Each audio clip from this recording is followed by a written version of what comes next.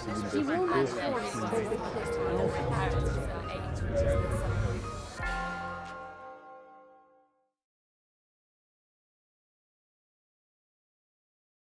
Good afternoon, everybody. I'm Roy Westbrook. I'm the Deputy Dean of the Business School.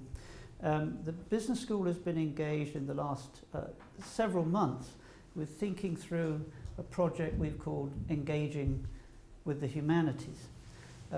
Based on the notion, shocking in a business school perhaps, but not so surprising if you think for more than a few minutes about it, that business schools have long been purporting to teach leadership, and most of the leaders who've come out of this university did not study at its business school because, well, it wasn't there for them. What they did was, by and large, study PPE or various humanities degrees, and this doesn't seem to have impeded them from becoming leaders of government departments and major corporations.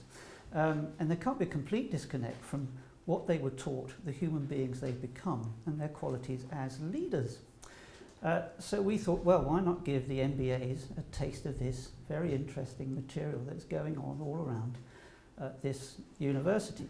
And this was received with, surprising degree of welcome within the business school. Three of the main supporters will speak to you in a moment, but also very encouragingly by the humanities division themselves. It's still very much in its infancy, and we keep batting emails backwards and forwards with the subject heading Engaging with the Humanities, which is abbreviated now to ENG with HUMS, which, as somebody said, sounds like something out of Winnie the Pooh, which is more trivial than we want this activity to be.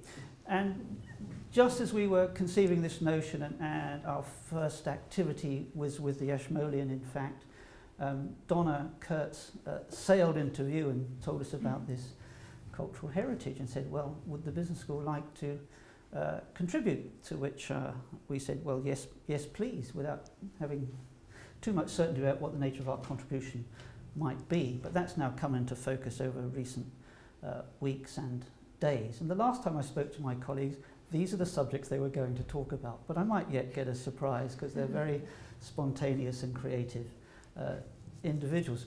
There are three of us, three of my colleagues here. First up will be Tracy Camilleri. She's going to be talking about the degree to which we've engaged with the humanities in teaching, including cultural heritage uses in teaching. Then Pegram Harrison will talk about cultural economics, something he's given some thought to, and I think wishes, if he gets the chance and we let him loose, to do further research upon. And then thirdly, Linda Scott will talk about multinational corporations and cultural heritage. I hope those titles keep you in the room at least for the next hour, and that you won't be disappointed in what you hear. So let me hand over at once to our first speaker, who is Tracy.